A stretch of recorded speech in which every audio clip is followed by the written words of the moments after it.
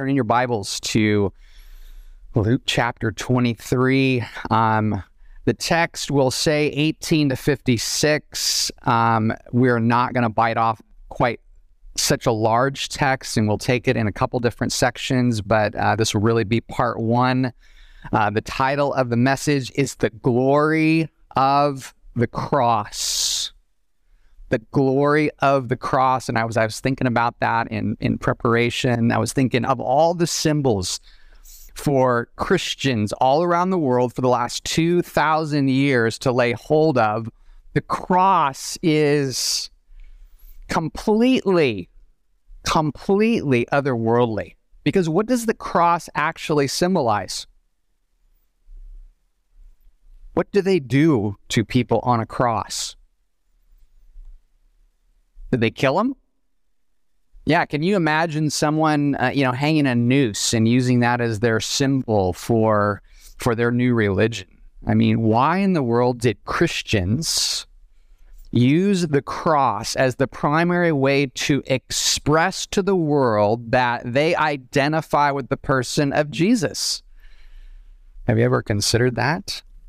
Well, I simply say that there is a glory in the cross. And so for us, the symbol of Christianity is wrapped up in what Christ accomplished there. And in our text, the next couple of weeks in particular, we'll be focusing there. And if you want to take something from that, it's that the crucifixion completes the redemptive mission of the Messiah. The crucifixion completes the redemptive mission of the Messiah. Now, some of you might be thinking, what about the resurrection? Well, the resurrection, which we have seen and we will see in a couple of weeks, is that celebration of Christ's victory over death. But in the cross, there is a consummation or a completion of his redemptive call by God the Father, empowered by the Spirit, of our salvation. And so that is the focal point of the message for the next couple of weeks. And so you can look at the text, and we're going to pick it up in verse 18 of chapter 23. And I'm just going to read through 25. And this is Pilate delivering Jesus over to be crucified. The text says, "But they all cried out together." Now remember, there have been trials, Pilate and Herod. Now back to Pilate. Pilate says, "I don't find any fault in this man." But the crowd has other ideas, spurred on by the religious leaders. They all cried out together, "Away with this man, and release to us Barabbas, a man who had been thrown into prison for an insurrection started in the city and for murder." Verse 20. Pilate addressed them once more, desiring to release Jesus, but they kept shouting, "Crucify, crucify him." A third time he said to them, "Why? What evil has he done? I have found in him no guilt deserving death. I will therefore punish and release him." But they were urgent, demanding with loud cries that he should be crucified, and their voices prevailed. So Pilate decided that their demand should be granted, and he released the man who had been thrown into prison for insurrection and murder, for whom they had asked, but he delivered Jesus over to their will. When we think about the glory of the cross, that symbol that represents all that we put our faith into as Christians, we look to what the author of Hebrews describes in Hebrews 12:2, to Jesus, the founder and perfecter of our faith, who for the joy that was set before him endured the what? The cross, despising the shame, and is seated at the right hand of the throne of God. That's why Paul said in Galatians 6:14, "Far be it from me to boast in anything except for the what? The cross. The cross of Christ." J.C. Ryle said, "If Christ had not gone to the cross and suffered in our stead, the just for the unjust, there would have not been a spark of hope for us. there would have been a mighty gulf between ourselves and God, which no man ever could have passed. There is a glory in the cross, and because of the cross, because he accomplished his redemptive mission. And apart from that, Spurgeon once described it as, apart from the cross, Christianity is a very, very dark, dark place. So this week and next week, we're going to look first at the release of Barabbas that we just read, and the crucifixion of Jesus, then the death of Jesus, and finally the burial of Jesus. But before I do that, I want to make an application, okay?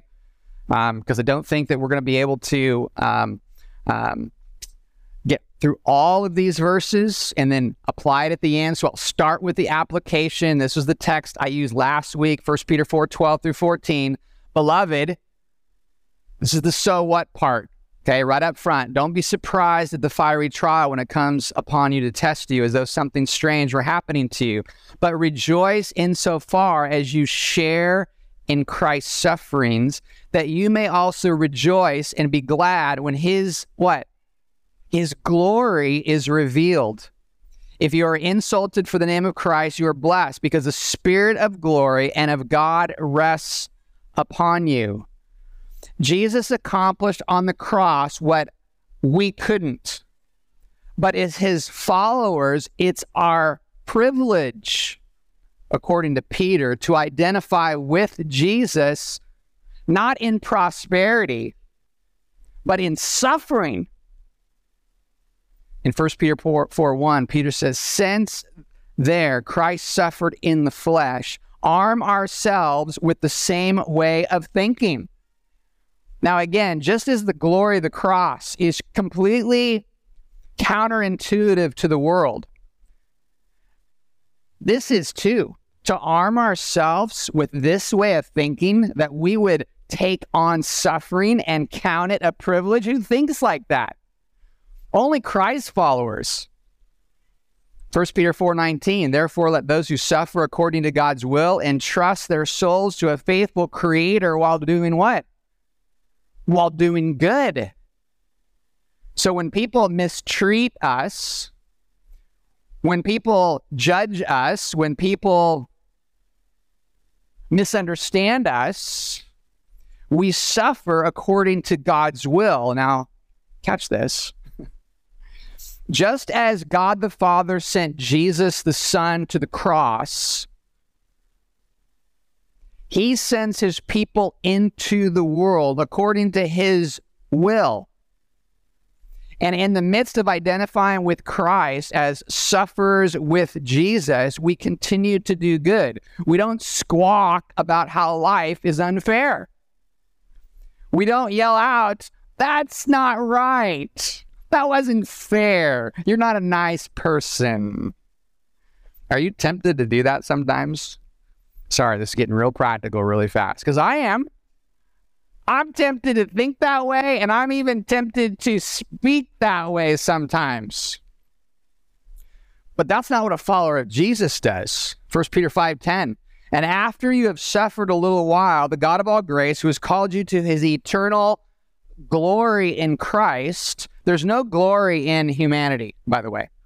The only glory there is in Christ and in the cross. He will call you to his eternal glory in Christ, will himself restore, confirm, strengthen, and establish you. There's our hope. That's our hope as you labor away, for some of us, in a land that is far, far away from your home. That is our true hope. If this is your homeland, and you've been rejected by your family, by your neighbors, by your friends, because you're a follower of Jesus, there is glory in that. The glory of the cross. That's the life of a Christian, of every Christian, and it gets very practical. Jesus accomplished once and for all his redemptive mission, even in the release of Barabbas that we just read in verses 18 through 25. We know that Pilate, he caves to the pressure of the religious leader and the frenzy of the mob. It's pretty self-explanatory. Pilate says, I want to release him. I can't find anything that he's done, especially something that he's done that's worthy of death. And what does the mob reply? Crucify him. Crucify him. There is no mob justice. The mob typically simply creates a frenzy of sinful and depraved behavior. It's something to tuck away in the back of your mind. Just because everyone's saying something, it doesn't make it the truth.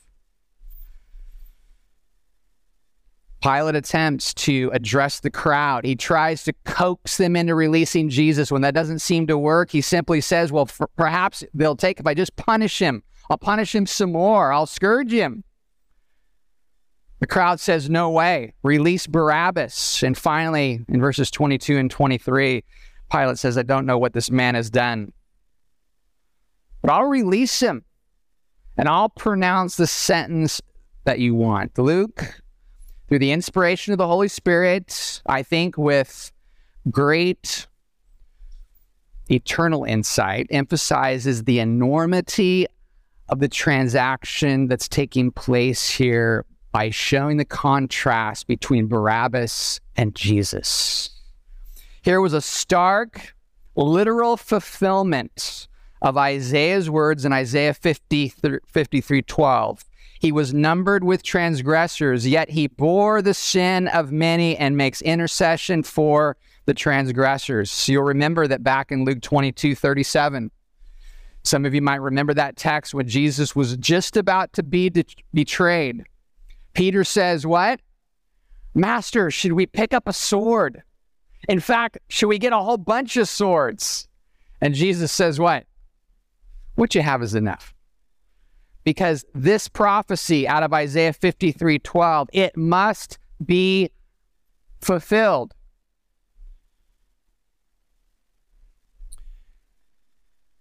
How important it is for us when we think about what we perceive as injustice, particularly when it's an unjust thing that's been done to us, or perhaps even a family member. That we keep in mind that ultimately God is the one in control. And it may be that the greatest glory that God can get is not necessarily that the injustice be made right, but that my actions and my attitudes and my word point back to Christ as someone who is at complete peace with what God has ordained. I need to hear that. That is tied up in the gospel because everybody here has or will suffer great injustice in their life. But here we see that it was God's design for redemption, that Jesus would go to the cross, what John Piper calls the greatest unjust act in the history of the world, and I agree. And so too, when we're followers of Jesus, we have the opportunity, we have the privilege of following Jesus, not to accomplish the redemption of the world, not to save ourselves, but to what? But to glory in the cross. That is mind-blowing, at least to me. It reorients my life. And I have a confession to make. I don't always live what I believe. It's hard. And I struggle mightily because I have a strong sense of what's right and wrong. My suspicion is most of you do too. And none of us like to have something that's wrong done to us or someone that we love. If you're a parent here and something bad happens to one of your kids, you know how you feel. You want to make it right. You want to draw some blood. You want to make sure the person's punished. And there is a path to that in the world for sure. But as Christians, our primary response is that even in the face of seeing Barabbas released and to see the lack of spine that both Pilate and Herod demonstrated, we can say there is glory in the cross. Verses 26 to 43, I'm going to read this, okay? And don't worry, because I'm going to stop in time for us to eat together, because next week we'll just pick it up wherever we don't get to, okay? This is Jesus is crucified, okay? Look at verse 26. And as they led him away, they seized one, Simon of Cyrene, who was coming in from the country, and laid on him the cross to carry it behind Jesus. And there followed him a great multitude of the people and of women who were mourning and lamenting for him. The entire crowd was not screaming for him to be crucified, by the way. It was a very loud minority, I think. But turning to them, Jesus said, "Daughters of Jerusalem, do not weep for me, but weep for yourselves and for your children. And for behold, the days are coming when they will say, Blessed are the barren, and the wombs that never bore, and the breasts that never nursed. Then they will begin to say to the mountains, Fall on us, and to the hills, cover us. For if they do these things when the wood is green, what will happen when it is dry?" Then verse 32, 2 others who were criminals were led away to be put to death with him. And when they came to the place that is called the skull, if you remember the King James, Golgotha, literally meaning the skull, there they crucified him. And the criminals, one on his right and one on his left. And Jesus said, "Father, forgive them, for they know not what they do." And they cast lots to divide his garments. And the people stood by watching, and the rulers scoffed at him, saying, "He saved others, let him save himself, if he is the Christ of God, his chosen one." Verse 36, and the soldiers also mocked him, coming up and offering him sour wine, saying, "If you are the king of the Jews, save yourself." And there was also an inscription over him, "This is the King of the Jews." And one of the criminals who were hanged railed at him, saying, "Are you not the Christ? Save yourself and us." But the other rebuked him, saying, "Do you not fear God, since you are under the same sentence of condemnation? And we indeed justly, for we are receiving the due reward of our deeds, but this man has done nothing wrong." And he said, "Jesus, remember me when you come into your kingdom." And he said to him, "Truly, I say to you today, you will be with me in paradise." Charles Haddon Spurgeon said, "Leave out the cross and you have killed the religion of Jesus. Atonement by the blood of Jesus is not an arm of Christian truth. It is the heart of it." So what we see taking place here is the very heart of our faith. It really wasn't a very long walk. So when we pick it up in verse 26, it was no more than a couple hundred meters from where the trials were taking place to this place of the skull, or Golgotha. One of the interesting things that we see here is right off the bat in verse 26 is they pick Simon of Cyrene right out of the crowd.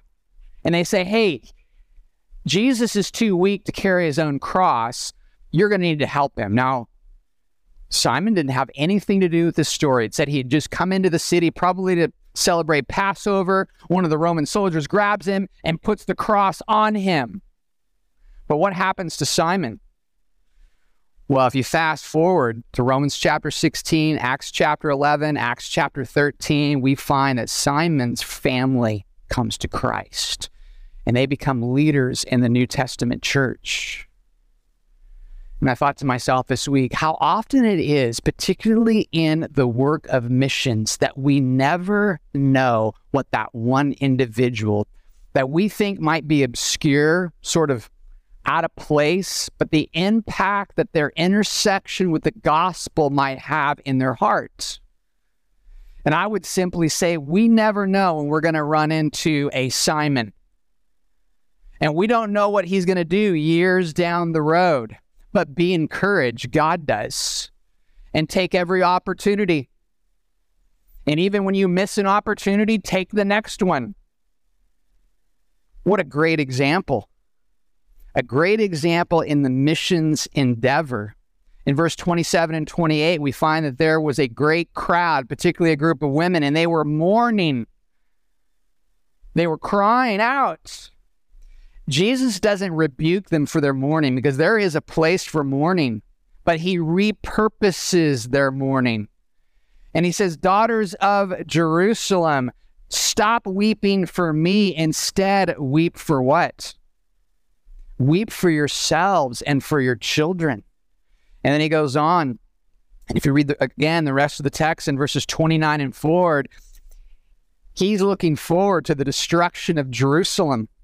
You go back to Luke chapter 21 when Jesus talks at length at what would happen just a few decades later when the people would run to the hills. Josephus says nearly 1 million Jews would lose their lives when Jerusalem was sacked by the Romans.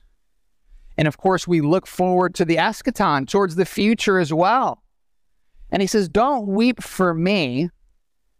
Weep for your countrymen who have rejected me. Mourning and suffering in Israel would be the future. When he says, behold, the days are coming when those who haven't had children will be called blessed. There was nothing greater than for a woman to have a child in first century Palestine. And Jesus says, even the biggest blessing that you can imagine is going to be the biggest curse because you're not even going to be able to take care of your own kids.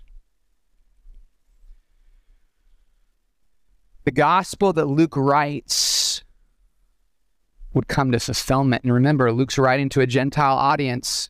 He's writing to his friend in Luke chapter 1. He records the history of the early church in the book of Acts. But as the first Gentile Christians, they read this, they must have thought, wait a minute, Jerusalem was just destroyed. This is what Jesus was speaking of. Surely they would have understood and come to realize that the sovereign God of the Bible, the God of Israel, was now their God. And that Jesus was the one that they could put their faith and their trust in him and truly glory in the cross of Christ. After Simon takes the cross, Jesus speaks to the women. It says in verse 32, 2 others who were criminals were led away to be put to death with him. And when they came to that place called the Skull, there they crucified him, the criminals, one on his right and one on his left. And Jesus said, what? What did Jesus say in the midst of that in verse 34? Forgive them, for they know not what they do. In the midst of Jesus being crucified, he's not yet speaking to the criminals. Who's he speaking to? He's speaking to those who were crucifying him. He's saying, Father, forgive them. Forgive them for what they are doing. Think of the great injustice that is being done to the Son of God. There simply can't be an injustice that we can relate to. But if we're supposed to follow Christ, if we're supposed to do as he did, then it would be good to note what Jesus said on the Sermon on the Mount in Luke 6:29, to the one who strikes you on the cheek, offer what? The other also. Does any man do that naturally? I do not. Perhaps you do. I simply don't. What about in Luke 6? He's going to go on later on in the chapter and says, but love your enemies and do good and lend, expecting nothing in return, and your reward will be great, and you will be sons of the Most High, for he is kind to the ungrateful and the evil. Now here's Jesus living out what he said. Father, forgive them. As he's being crucified with criminals, he's looking out. Forgive them, for they know not what they do. Paul fleshes this out in Colossians 3:13, bearing with one another. He's speaking to the church now. These are words from the Holy Spirit to us about how this works out in our own life. Bearing with one another Anyone who has a complaint against another, forgiving each other as the Lord has forgiven you, so you also must what? Forgive. You recall when the disciples came to Jesus and they said, how often must we forgive this person who continually sins against us? What did Jesus say? Forgive him again and again and again and again. Now, our context here is not lost on me. The context of a country that has suffered for generations under oppression, genocide, and there is nothing, humanly speaking, that could convince any Cambodian who has suffered that to forgive their enemy. That only comes through the glory of the cross. Next week, we're going to pick this up and we're going to keep running with the text. Here's my question I'm going to leave with you as the worship team comes up. Who is Jesus to you? And by the way, you can ask this of yourself, and you can ask this when you're talking to someone about Jesus. Do you recognize your sin and the penalty that you deserve? Do you believe by faith that Jesus is the Messiah, the Son of God? Do you embrace the reality of the kingdom beyond this life? Do you put your belief and trust in the grace of God for your salvation? If you are not in Christ, then there is no glory in the cross. It's hideous. It's uncomfortable. It's gross. But if you're in Christ, it's not our glory, it's the glory of Christ that we see in and through him, ultimately for God's glory. John Chrysostom, who was a disciple of the Apostle John, said, by the cross we know the gravity of sin and the greatness of God's love towards us. Only by the cross. Martin Luther said, no man understands the scriptures unless he be acquainted with the cross. For the Christian, the cross is the beginning. It is the glory of Christ. We're going to sing the mighty cross, and I hope that you're encouraged by the truth here. If you are not in Jesus today, confess him. Know salvation. He is our only hope.